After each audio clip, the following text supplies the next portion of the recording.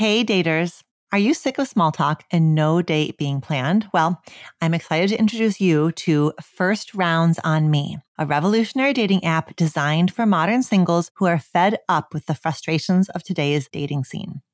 The app is all about actually helping you plan dates and build genuine connections. How so? Well, the only way you match with someone is by planning a date. Send a date, a time, and a location, and then the rest is up to you. Ready to go on real dates? You can get 1 free month of their premium subscription with code DOCTOR, DOCTOR. Download First Rounds on Me using the link in the show notes and start building meaningful connections offline.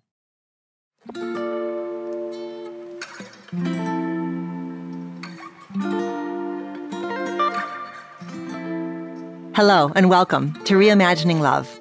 I'm Dr. Alexandra Solomon. Relationships have the power to wound us and the power to heal us. As a clinical psychologist, author, and professor at Northwestern University, I've devoted my life to studying intimate partnerships and family dynamics. On Reimagining Love, I'm here to translate complex clinical topics into tools and takeaways that you can use in your relationships today. If you're ready to develop relational self-awareness and create vibrant and loving relationships with the people who matter most to you, you've come to the right place. I'm so glad that you're here.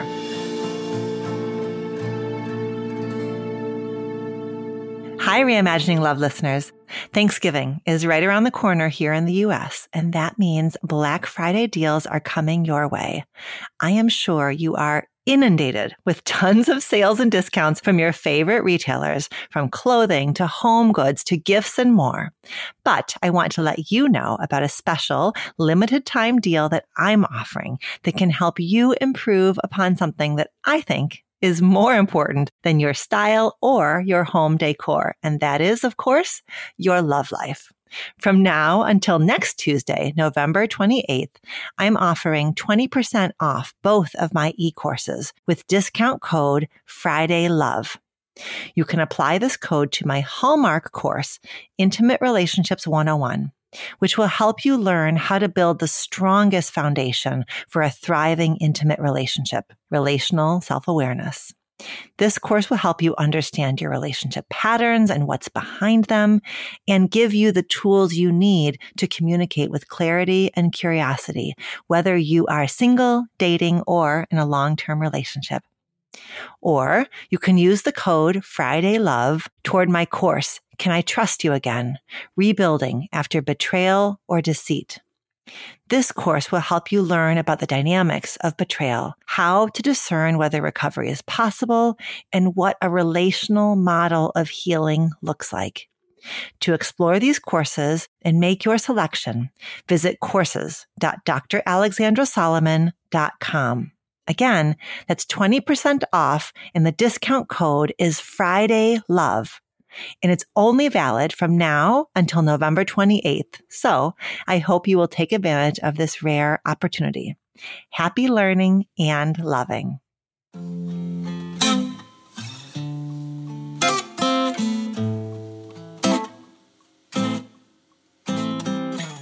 Welcome back to Reimagining Love. Today, I am bringing you a discussion about all things dating that is as funny as it is insightful. And that's because my guests today are Julie Krafchick and Yue Xu. Julie and Yue are active daters turned creators and hosts of Dateable, a podcast that I am proud to have been a guest on, not once, not twice, but 3 times. Dateable has been named one of the top podcasts about modern dating, love, and sex by the New York Times and the Huffington Post, among others. Julie and Yue have interviewed thousands of daters and world-renowned authors and experts to understand why we date the way we do and how to find love in the digital age. They've been featured on CNN, NBC News, MSNBC, BET, Bustle, and New York Public Radio. And this year, they launched their second podcast, Exit Interview, where they invite guests to conduct exit interviews with their exes. On today's episode, Julie, Yue, and I dive into the world of modern dating to discuss our rapidly changing dating culture, the influence of technology on our connections, and playing relationship chicken. Then we tackle 3 sticky dating scenarios together: introducing a new love interest to your friends, navigating PDA, and whether or not to make contact with an ex.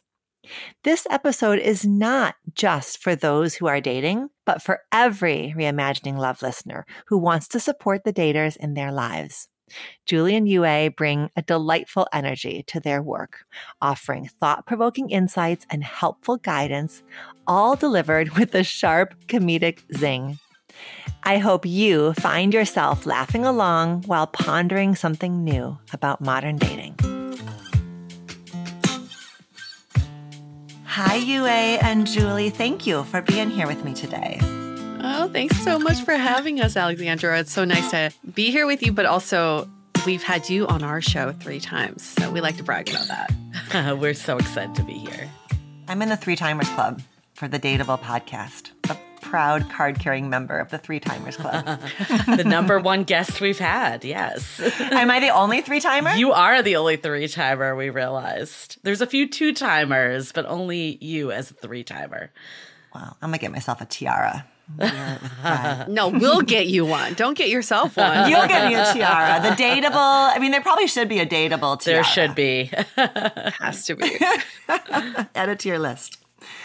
So, obviously, this is an episode all about the daters. We are supporting all of the listeners of Reimagining Love who are in the dating world, and frankly, all the people who love people in the dating world, because it's a lot about those of us who love daters, you know, how we show up for them, how we support them, what we say and don't say. So this is an episode for everybody, but really we're talking about kind of common issues and challenges in the world of dating with the two of you, because that's obviously you are the ones to talk to about this. But before we get into that, I want to ask you the question that I ask all of the guests of Reimagining Love, which is the relational self-awareness question. Are you ready for it? Yes. Mm-hmm. Okay. So, for each of you, what is a growing edge that you are working on in one of your important relationships, and what has it been teaching you these days? Yeah, I mean, I could go first. I feel like I shared this on our podcast, but you have helped me so much with this. Like, my partner and I do your check-in every week, and we talk about relational growing edge. And I think for us, we really resonated with the faster pace, slower pace discrepancy, which we talked at length on our podcast. And, you know, we've gotten over a lot of the hurdles with that. We're now living together, but I think it's something that will always persist in some way just because of our natures. Like, I'm more of a go, go, go, where my partner's more of like, let's take it all in and, you know, really think through everything. And I think what I've learned is that's actually a really good, important balance to have, because we complement each other really well. Like, we move things forward, but we're also, you know, doing it in a way that's comfortable, and we're both at a place that we're ready for whatever next step. So I've really struggled with this because I think it by nature is, you know, someone that just wants to get things done and move things forward. And I'm very, you know, achievement oriented in work and all of that. But I've realized that it doesn't need to be such a rush in love all the time. Of course, your needs need to be met and you need to be moving forward, but it doesn't need to be on a set timeline as much as I think I thought it had to be. That's great. So your growing edge really is savoring and celebrating the work that the two of you have done to transform what had felt like a frightening and worrisome difference between the two of you. And you're really your growing edge is to kind of hold and savor. This is a difference. It's going to keep popping up in all different moments in our relationship and chapters of our commitment story. And it's not a deal breaker. It's just something that we work with. And there are benefits to both of our ways of being. Yeah, that's the shift for sure. That's the shift. Very cool. Yeah, and we'll put a link in the show notes of the episode that the three of us did together on your show, because we really did dive into that pace discrepancy, which is it's just so prevalent and so freaking tender. So good. Well, thank you, Julie, for sharing that. Well, thank you for helping me. Yue, how about for you? I recently got out of a 5-year relationship, and before that, I was in a 2-year relationship. So I think this is a moment for myself to really develop that self-love. And after this recent breakup, I realized growing up in an Asian household and being very much entrenched in Asian culture, there is no such thing as self-love. Everything we do is for other people. Everything we do is in relation to other people. Even when we work on personal development and bettering ourselves, it's for the betterment of other people around us. It's for our parents, for our relatives. So this is my moment. I feel like I'm doing everything for myself and myself only, finding out what self-love truly means and doing all the things that I love. Like tennis right now is my new obsession. And every time I play tennis, I almost want to cry because I'm like, I'm only doing this for myself. Nobody else is benefiting from this except for me. And I'm just so proud of myself for taking this moment and not calling it selfish, calling it self-love. That was exactly the question I was going to ask is your growing edge around, like, to what degree do you find yourself having to manage a little voice in your head that says self-love is selfish or this is selfish? How has that been for you? Is it easier now to manage that or to resist the urge to call it selfish than it was in the beginning? What's that process been like? There's this voice inside my head that always says, if your cup is not full, you can't give to other people. You can't be there for other people.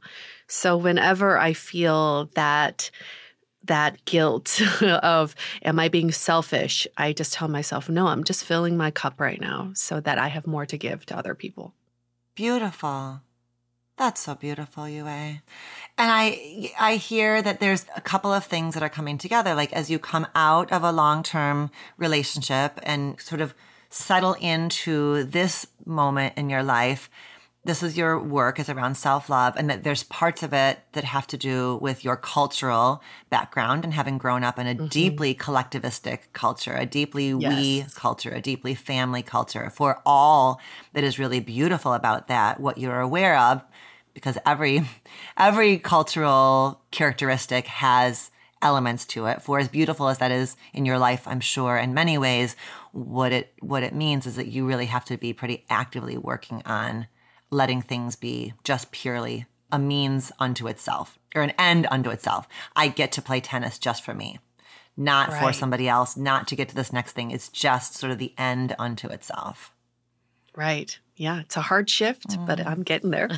Good. That's good. And it's not selfishness. It's not selfishness. No, and I love that you've got that really solid counter, which is my cup needs to be full if I'm going to give anything to anybody else. Exactly. Okay. So the two of you have been the co-hosts of the Dateable podcast for how long? How many episodes in are you? We're a lot. 1 million. Over 300 and over 1 million. Now, we've been doing this for over 7 years at this point. So it's been a while. We're, approaching that decade. And, we both had experience even prior to the podcast too. So we've been studying modern dating for quite some time. Tell us a little bit of the background of your relationship with each other and what inspired you to launch this show in the first place 7 years ago. I had just moved to San Francisco from 2 years in Beijing, and I was a dating coach in New York. I had dated in New York. I dated in Beijing, was a dating coach there. And when I moved to San Francisco, I was like, what the heck is this place? How are people dating this way? I've never seen anything like it. It was just I felt like such a fish out of water. And I met Julie, who had only dated in San Francisco during her 20s at the time. So she was like, this is the norm. This is how people date, at least from my experience. So we were comparing notes and stories, and we thought, we just got to share these stories. And our friends had really funny dating stories, as all of our friends do. So we said, let's create a show. We didn't even call it a podcast. We're like, let's just record people telling their funny dating stories, and same with us, and we can share our experiences. And it grew out of that. And our first couple seasons, we did it out of my studio apartment in San Francisco. All of our guests were in real life, and we had wine and cheese. It was just like a big party because we just want to capture stories. Which was mixed, obviously. It was fun to have wine and cheese, but you could see quickly how that could go off the rails also. Right. Very quickly. What's interesting too about like dating in San Francisco, I mean, I think now a lot of the stuff that UA was seeing back then is just the norm of digital dating. But San Francisco has always been like a tech hub. So it's like dating apps were always very prominent here. So I feel like what I experienced like a decade ago, like, you know, in 2017 is really when Tinder just started to explode. Like that was the start of everything. Because Tinder just had its 10-year anniversary. So it was still pretty new then. So it was so new at that point, like all the dating apps, and we were just like at the cusp of it all. And it felt so normalized, yet I could see like coming from a different environment why that felt so odd. Is that what it was, UA? That was what I was going to ask you is what, so you were having this like cross-cultural experience, like literally Beijing to San Francisco, but also New York to San Francisco. So you really were kind of like a stranger in a strange land trying to make sense of it. Like what was it that struck you and felt so confusing at that time? I think that's exactly it. It's that daters in San Francisco lead with tech. And I had come from an environment where tech was a supplement to how people meet people. One very unique experience I had in San Francisco was I was with someone who saw someone across the room and thought she was cute. And instead of approaching her, he went on the apps to try to swipe for her, hoping they could match. That was just such a San Francisco experience because you're leading with the tech and really relying on the dating apps to make the match or introduction for you. And also, I think what was going on at the time was a lot of this discussion around gender equality when it comes to salaries, when it comes to compensation and negotiations. So the whole lean in, Sheryl Sandberg, all of that was very prevalent. And so I had experienced a lot of men who would say things like, this is in San Francisco, who would not open the door for me and tell me it's okay because we're equal now. You can open your own door. Or I'd be saving a chair for a friend at a restaurant and some guy would take the chair and be like, your friend can't stand. It's fine. She's going to be fine standing. Or my first experience meeting someone in real life in San Francisco, he got my number and asked me out. And in the text, he said, do you want this to be a networking date or do you want this to be a romantic date? And I was like, oh, I didn't know there was an option. So just very nuanced ways of looking at dating, which, like Julie said, it's not so unique anymore. But back then, I was just like so taken aback by it. I think another piece of like what happened in San Francisco that was before other areas too was just this explosion of polyamory and non-monogamy and basically questioning like how relationships need to work. And UA and I, while we're not non-monogamous right now, at least, we have this way of thinking, I think really changed the way we both approached relationships. So it might not be like, oh, we're going to have tons of partners, but it did tell us, oh, we can actually make the rules. We can have relationships the way we want to do it. We call it like DIY your relationship. Like you find the path. So I think a lot of this was just at the cusp of a lot of social change and then also technology at the same time. Yep, I hear that. Do you feel like you're at a crossroads in your love life? Maybe you are sick of modern dating or wondering if the person that you're with is your person.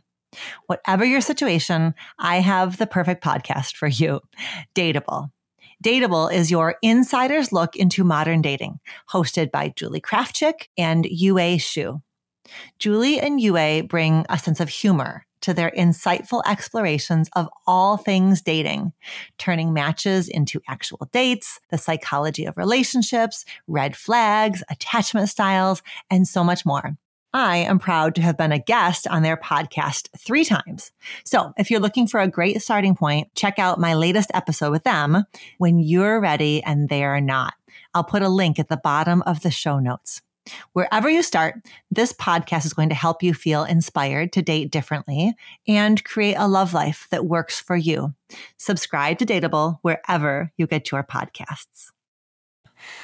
So, I mean, you already are both touching on some of these themes, but how would you describe what you have seen that has shifted from, how the two of you started the show 7 years ago to now? Like, what are sort of the big themes or the way that you think the dating world has changed over these 7 years? I think a major shift has just been gender roles in general. I mean, if you listen to some of our earlier seasons, I had very strict gender roles. It was the man's roles this, the woman's roles this, and these are the expectations. And that's what really screwed me in dating, is because I wouldn't voice my needs. I would just expect the man to know what to do based on my expectations that society has told me all these years. Yeah, of the script. Yes. And the rules and the game, all of those terrible dating advice books and shows and rom-coms that have just been ingrained in us, where it was never about communication. It was just about expectations. Nonverbal expectations. So the shift right now is people are understanding what communication means, communicating their needs, but also the gender roles are very much blurred now, to the point where it may be a little confusing for some, especially for this generation where we're just straddling the old and the new. We still have those expectations, but we also know we need to be more woke about it. So I think there's just a lot of redesigning of the dating culture, especially when it comes to gender roles, and everyone's trying to find their own path. Mm-hmm. So I don't know if I've talked with you guys about my idea that I ought to just sell to Match.com, which is, I think, especially for straight couples, but maybe also for queer couples where there's an array of sort of masculine to feminine presentation, because I do think this trips up queer couples as well. I think on the dating apps, on your profile, there ought to be a little slider bar that goes from how much do you love differentiated gender roles, and you want that door opened, you want it to be super clear who's paying, or you slide it all the way over to like, free for all, we're going to work this all out, don't open my door, whatever. But just like because I think you're right, Yue. I mean, you both are speaking to this, that there's, as we transform, as we step outside of what was so obvious and so rule-based and so role-based, a free-for-all or an open playing field can be confusing. And then I think there are times when people don't meet each other's expectations or disappoint each other, not because they want to, but because they're just afraid of doing something, quote unquote, the wrong way or the offensive way. Right. And so I think a little slider bar would just go a long way. But what do you think? Should we market it? Absolutely. I think that honestly is like the root of so many issues. Like, we have this term that we call relationship chicken. Basically, where both parties aren't making any moves. You're afraid to show your cards. You're afraid to do anything. Like you said, you don't know what to do. You don't know what's right in today's world. And what it results in is a standstill where people are doing nothing. Relationships aren't moving forward. Both parties are complaining. And nothing's happening. And that is not what anyone wants, right? And that's actually one of the downfalls of modern dating today, is it's ironic that you feel like there's so many options, so many people out there, yet we hear daters all the time saying it's so hard to actually like move a date in person off the apps. It's so hard to find someone to talk to. And none of it makes sense, but we really believe like this relationship chicken, because no one knows how to operate, is a lot of the problem. It's a perfect storm of shifting gender roles plus vulnerability, because the only way out of chicken is to tolerate the vulnerability of asking for clarity or becoming the relational leader, right? Leadership is the way you get out of chicken, but leadership is vulnerable as hell. And it can confront whatever fears or norms you have in your head around which of us ought to be ending this game of chicken, and what does it mean if I end it, and what does it mean if you end it? And none of us were taught about relationships in school. Like, that's why we love like what you talk about with relational self-awareness so much. And we actually really talk about this on the podcast of just building the relational skills, because a lot of us don't have them. And that's why people ghost. It's not because they're like a terrible person. Ugh. A lot of times they just don't have any relational skills. And we've been taught to play games, to listen to rules and these hacks and quick fixes. And what we're really learning is that that is not what actually gets you into healthy, happy relationships at all. That's right. That's right. Yeah. Okay, so my wonderful producer Elizabeth has prepped some little thumbnail scenarios that kind of bring together themes that I know you both have approached on your show, themes that come up all the time in our listener questions and emails and all of that. So you ready? Should I throw one out there for us to work on? Please do. Yeah. Okay, good. Ready. I like this one a lot. Okay, so this is about introducing your new person to your friends. So Jen has a lot of friends and they mean the world to her.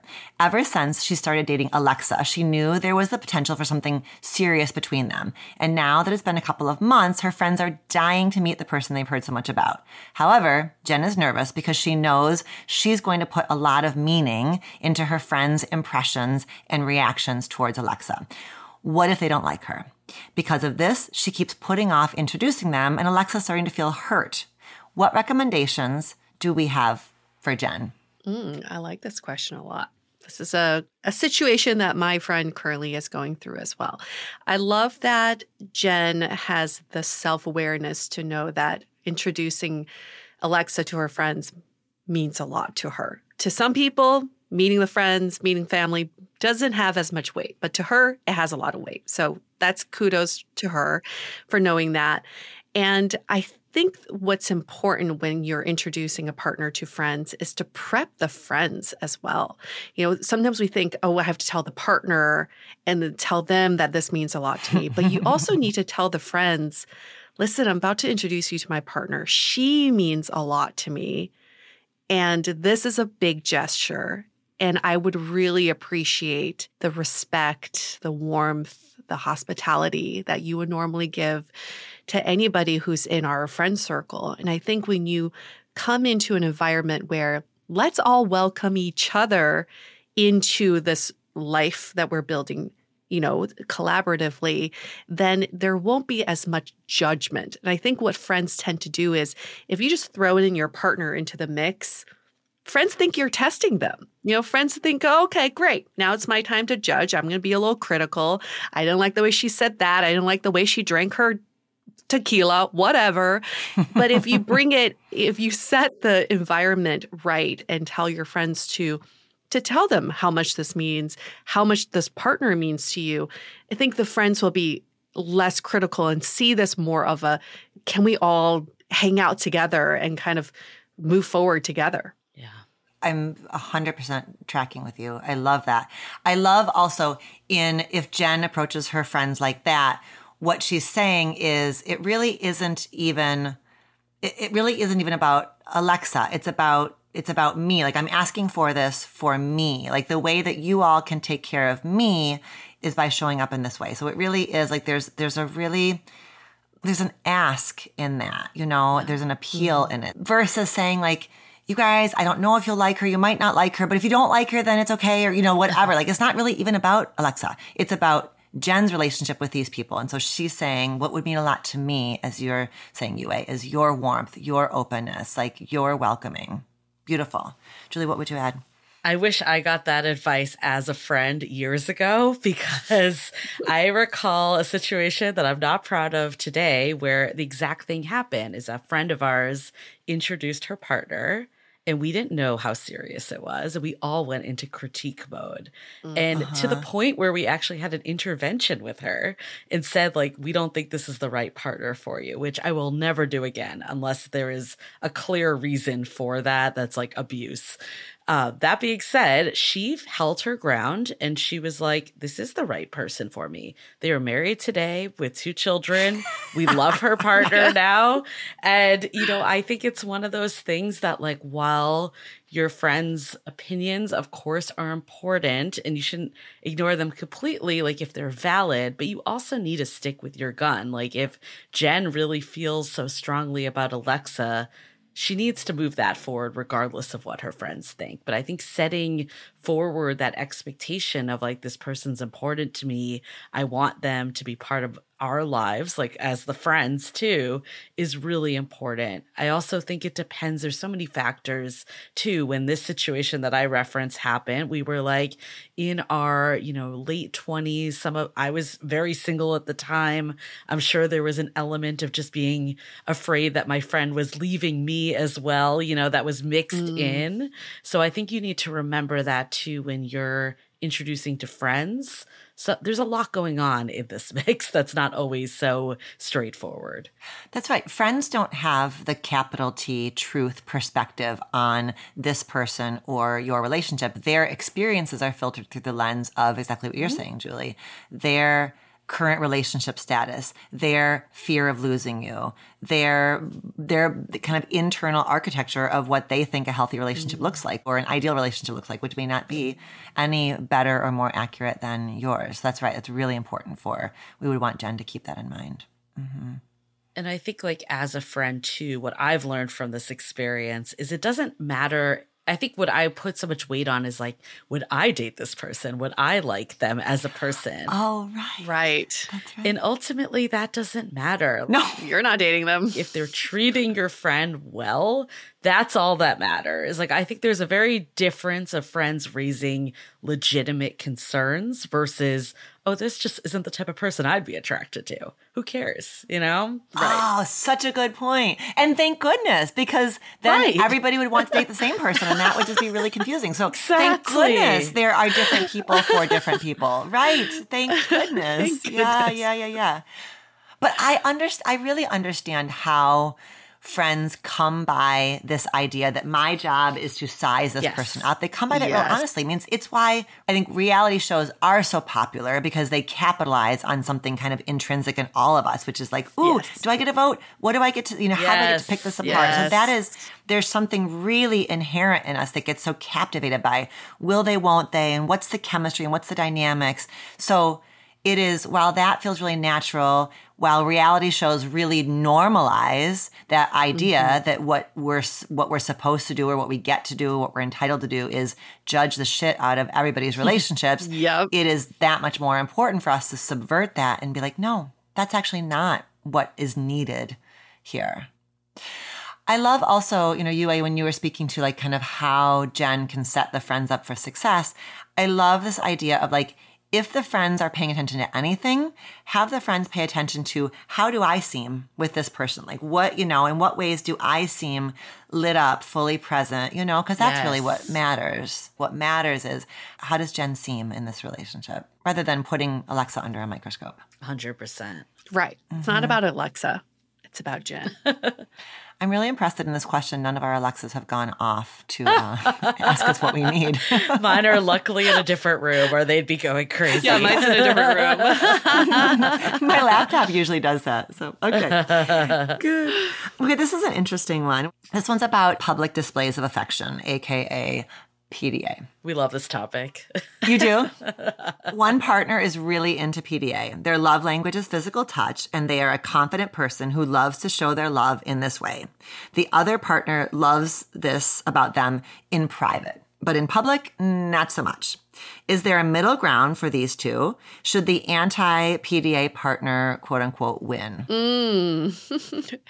There's no winning or losing in this, right? There's no winning or losing in relationships. Come on. Nobody's trying to win. Nobody's trying to lose. The key here is to seek understanding. As someone who is not into PDA, and I've been with partners who were, I asked a lot of questions. What is it about displaying affection in public that brings you so much joy? And sometimes when I had one partner who said, I'm so proud to be with you and I want to show the world how lucky I am to be with you. That to me made me want to show more affection to him in public because it came from such a lovely place. I've also had partners say, I don't know, who cares? Like, F the world. Who cares what they think? I can do whatever I want. That comes from a place of ego. And that does not make me want to meet that partner, even halfway. So I think just seeking that understanding. And as a partner who does like public displays of affection, it's also important to seek understanding of why your partner is more private. And, for me personally, I feel like I can deepen intimacy when we're in private, and I feel safer, and I can be more of myself, and I can show more of my love. And so why wouldn't a partner want more of my love when I'm put in the right environment? So seeking understanding is the key here. Beautiful. I also think there is a huge spectrum of PDA too. So I absolutely think there is compromise here. Yeah. Like there's a big difference of Lauren Boebert too. Exactly. Like there's a huge difference of holding hands or linking arms versus like publicly slobbering each other's face. Like there's a very big difference there. And also context, like are you with family members? That's very different than if you're just like at a bar, just the two of you. So I think it's not necessarily a cut and dry, we're never going to do PDA or we are going to do PDA. I think it's talking about the different scenarios, and maybe you can like ease someone in a scenario where you're not like in front, or maybe even just learn that the real reason they don't like PDA is they don't want to make other people uncomfortable. But if you're with a bunch of people you don't know, that's very different than if you're sitting there with your mom and dad, right? So yeah, having those conversations are important. I like the idea of starting the conversation like way, way back around like, what did you see in your family growing up? Like, how did the grown-ups in your family, like what was, not only like, how did you perhaps see your parents model touch and affection, both inside of the home, because there's a way when you're a little kid, your parents, hugging or kissing or not hugging, kissing, like that is PDA, right? Because it is public to you as a kid. So you saw stuff growing up that was part of your kind of early socialization around how much do couples touch and in what context and how casual versus formal is it. So I love a conversation that starts way, way back. And also, how did your family talk about couples you would see out and about touching or not touching, right? Because there's lots of ways that we take in messages. And this is also deeply cultural, right? Like there's been research around like in different parts of the world, like literally how close to each other you stand when you're talking versus how apart from each other you stand. So everything around physical space and how you move through public space is highly, highly socialized. I think oftentimes cross-cultural, like couples where there is an actual cross-cultural difference, like a capital C cross-cultural difference, if they aren't talking about it, it feels like you are rejecting me when in fact we're just bumping up against something that is a deeply ingrained cultural difference. Yeah. And then also like the lowercase c, like the family cultural difference too. Like how did our families do this? So that a conversation that starts all the way back around culture really does take the sting out of it or the defensiveness out of it, or certainly like not the, as you were saying, like not the win, lose, right, wrong, or in Julie, as you were saying, like either all PDA is good or all PDA is bad. That's like the least interesting way to approach this conversation. So yeah, I like that idea of like, what are the stories and musings and messages that you got as you were growing up? And perhaps in past relationships, because your point about a partner who said, I love to hold your hand in public because I'm so proud of you, and how that allowed you to slide a bit more towards their way of doing it. I can imagine another situation where if it felt like you need to hold my hand because I'm like a trophy, that doesn't feel good. Or you need to hold my hand because you're so deeply insecure. It just sort of is like, what's the energy beneath and behind the desire to hold or not hold? I mean, I think this is what makes all these situations so rich is like, if you look at it, there actually is a big opportunity here to better understand your partner. Yes. We hear like daters all the time. And honestly, we believe this even in really early stage dating. People just make so many assumptions, quick to call everything a red flag or leave any situation that they have where it's not like 100% aligned at all times. But having these conversations, this is what deepens connection. And that's what's missing in today's dating world. Yeah, in that space of friction. I feel a little friction here. I don't know what this person means or where they're coming from. The knee-jerk is to just cut and run.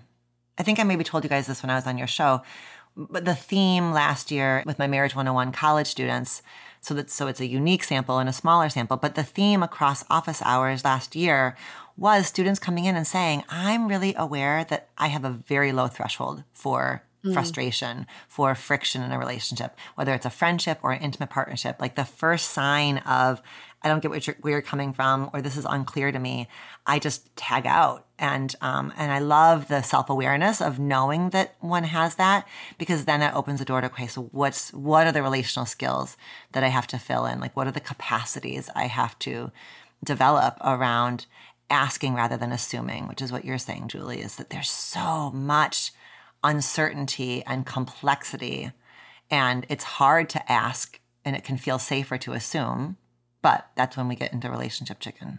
Yeah, exactly. I got so excited when you brought up culture, because I can imagine having that discussion with a partner and how much more you will learn about that person.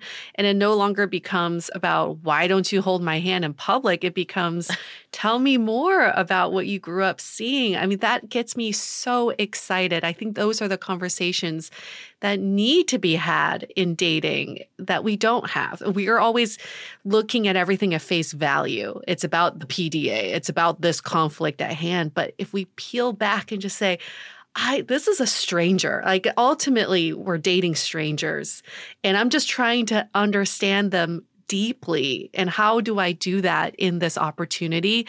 I hope that everybody listening right now can get excited about that, and that we can be more motivated to get to know the people we're dating, even if they don't last. Who cares? Like, how interesting would that be to learn how someone saw PDA growing up? That's fascinating. Yeah. Fascinating. We just assume everyone's the exact same as us. And if they're not, then we leave. That's what happens. Well, or if there's a difference, yeah, that the difference is scary. I'm going to offend you. I'm going to alienate you. I'm going to be otherized by you if we start talking explicitly about culture, right? Cultural difference scares us, or we don't know how, some of us, don't know how to approach it. And we're afraid of either putting our foot in our mouth or being, I think for those who are members of marginalized cultures, feeling like sort of fetishized or otherized, or, so that it's really tender. But Yue, your point is so good that right, this is an opportunity. And I'm really struck when I have cross-cultural couples in therapy, very often they haven't really talked about the role, the ways in which culture profoundly and subtly shapes their dynamics. That, right, to your point, Julie, PDA is not just about PDA, it's also about all of these layers. Yeah. And it's 100% culture, 100%, but I think it goes to every difference, like the way we process information in general and upbringing. It's you're never going to meet the carbon copy of yourself. Even if on paper they seem like it. I hope you don't. Yeah, exactly. Yeah, that's creepy. Interesting. I love the way that we can kind of point our lens at something like PDA and then kind of add that complexity to it. It's my favorite thing to do. Okay, let's do one more. Okay. This is about contact with an ex. This is a biggie. Ooh. Really good topic. Yeah, this is a big one. Okay. So after a difficult but mostly amicable breakup, Joe, who initiated the breakup, wants to stay in contact with his ex. They left on relatively good terms, and although Joe was the one to raise the conversation, his partner felt similarly that the relationship didn't have lasting potential. However, Joe does not like the idea of cutting his ex out of his life forever, so he plans to check in once in a while just to say hi. Is this okay? What should Joe take into consideration when deciding how to interact with his ex going forward? So as Joe builds a new relationship, what do we want Joe to keep in mind? Oh, wow. We have different opinions on this one, too. Yeah. We discuss this topic all the time. I'll give you my opinion, and I'll give you an opinion of what Joe should consider. My opinion is I murder my exes mentally all the time. There's a graveyard in my head, and they're dead. I cut them off, block them, never talk to them again. But for Joe and for, I guess, everybody else, something to consider is right after a relationship, there is a period of familiarity that fakes this idea or this feeling of closeness to someone because you're familiar with them. So there is always temptation to go back to the familiar. So when something happens to you, this happens all the time in relationships. You break up and then something happens that reminds you of your partner and you want to reach out to them. because I can't believe the neighbor did this thing. Remember when we talked about this? Because you want to fall back to the familiarity. And once you establish that connection and communication again, it makes you feel like you're close to this person again. It's a very risky period because your feelings are still confused by what this breakup means. So I would highly recommend for Joe to take some time and say, I don't want to cut you out of my life forever, but I think we should take some time to heal. So let's say 3 months, 6 months to really be away and apart from each other. And then let's pick a date in 3 months. And that day we'll check in on each other and say hi. So then you know that this period of apart is kind of temporary and you can time box it. But that period is so important to really leave the relationship, to grieve the relationship, to clear out the energy of that relationship before you establish contact again. Wonderful. I love the time boxing. I also love the idea of when there's that urge, like the neighbor's dog does the thing, to just even set a timer, like a 10-minute timer on your phone to just say, I'm going to hold the urge to text my ex. I'm going to hold it for 10 minutes. And if you can hold it for 10 minutes, it probably will pass, right? Urgency can't stay urgent for that long. So and then celebrate the ever-loving shit out of yourself for having done it, like having ridden the wave of the urge, right? Because the wave will crest and recede if you can ride it out. It's not going to stay at a 10 out of 10 urgency. So the big time boxing around, I'm not going to contact my ex for this length of time, and the sort of micro time boxing of I have an urge to reach out because of the familiarity. I love bringing that word familiarity. How would we not want what's familiar? And then knowing that that urge will pass. I really love that because, like, in 10 minutes, that dog scenario might not be interesting in the slightest. And you might realize that no one cares about that. So I have an opinion on it that I don't mentally murder my ex. So I differ from Yue that way. I do agree on the time boxing 100%. Like, you hear it called no contact. Right. And a lot of times no contact is referred to as like a manipulation technique to get your ex back. Like, I'm going to go no contact and have them come back. But I don't think that's the right approach, but I do think giving yourself that time away is really important. So 100% on the same page on that. The part about mentally murdering, and this is the part that's hard, is that, like, I do understand why people want to stay in touch with people because, you know, you had such an important time together. And especially if nothing went down that was bad, why cut this person out of your life? I understand that logistically. And for a while, I used to believe it. And I think in some scenarios, it can work. Like, if both parties really have moved on, like in this one, it sounds like at least surface level, they both agree that this wasn't the right match. And if that's true, sure, in 3 months, maybe they can be friends or check in once in a while. But if there's any underlying feelings from either one of them, then this is just going to get in the way of them actually finding the right relationship for them. So I think it's really important to be honest with yourself. And I did this for years, and I don't think I was honest with myself of, like, the real reason why I wanted to get in touch with my ex was because I wanted it to have a second chance, not because I genuinely just wanted to see how they were doing. So just curious. Yeah. Mm-hmm. A lot of times, you know, we hide under that context. So understanding is really important. And even if this person, let's say hypothetically, you're both over it and you're checking in every once in a while, I think when you actually get into a new relationship, you also have to think about how it impacts that person. Like, is this relationship serving you? And there may be scenarios out there that it's not a threat whatsoever. It's purely platonic. It's not a big deal. But then other ones, and also, like, how often are you checking in? Are you guys texting every day, all day? Or is it like once every 5 months? You know, there's a big difference there too. So ultimately, you need to think about, like, what value is this relationship having? And instead of holding on to every last relationship, recognizing there might it doesn't diminish what you had and the feelings you had for this person. Like there are exes for me personally, I've had to let go because they were getting in the way of my current relationship and whatnot. So for me, it was like, while of course I'd love to see how they're doing and check in, I ultimately know that's actually not what's best for me and probably them either. So it's something I have to let go.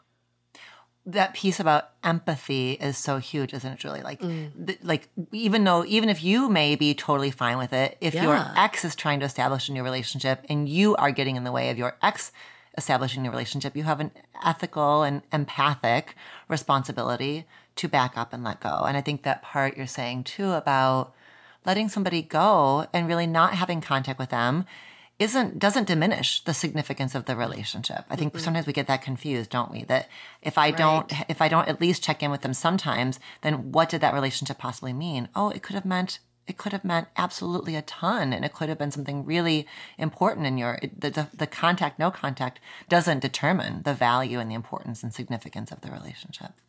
Right. Yeah, there needs to be another term that's not as extreme as mentally murdering, and then also not like I'm BFF with my friends. She's gonna go to jail for that one, right? She is in mental prison for all her mental murders. Maybe some people deserve it, but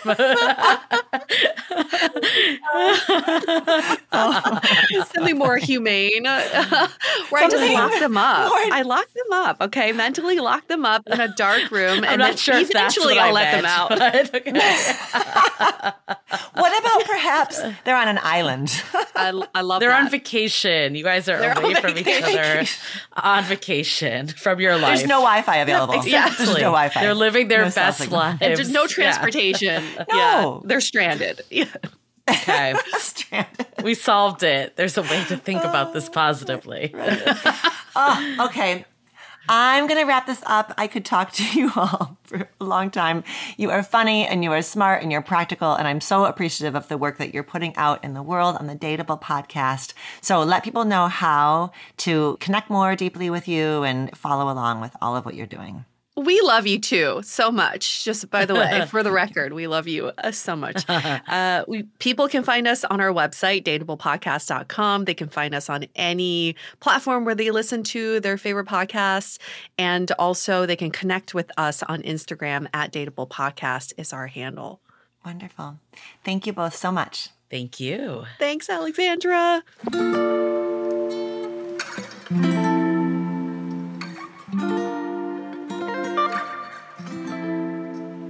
Thank you, Julie and Yue, for joining me here on Reimagining Love. To hear more from them, you can find a link to both the Dateable and the Exit Interviews podcasts in the show notes, including the recent episode of the Dateable podcast, where I joined them to discuss how to navigate a pace discrepancy. See you next week for another episode of Reimagining Love. Until then, be well. Do you have a relationship question that you want answered on the show? Visit reimagininglove.com to send in a written or audio question. Questions can be about intimate partnerships, family relationships, friendships, you name it. If you're looking for more love and relationship content, you can find me on Instagram at dr.alexandra.solomon or visit my website, dralexandrasolomon.com, where you'll find my blog as well as the Intimate Relationships 101 e-course based off of the popular class I teach at Northwestern University. Thank you for listening and see you next week here on Reimagining Love.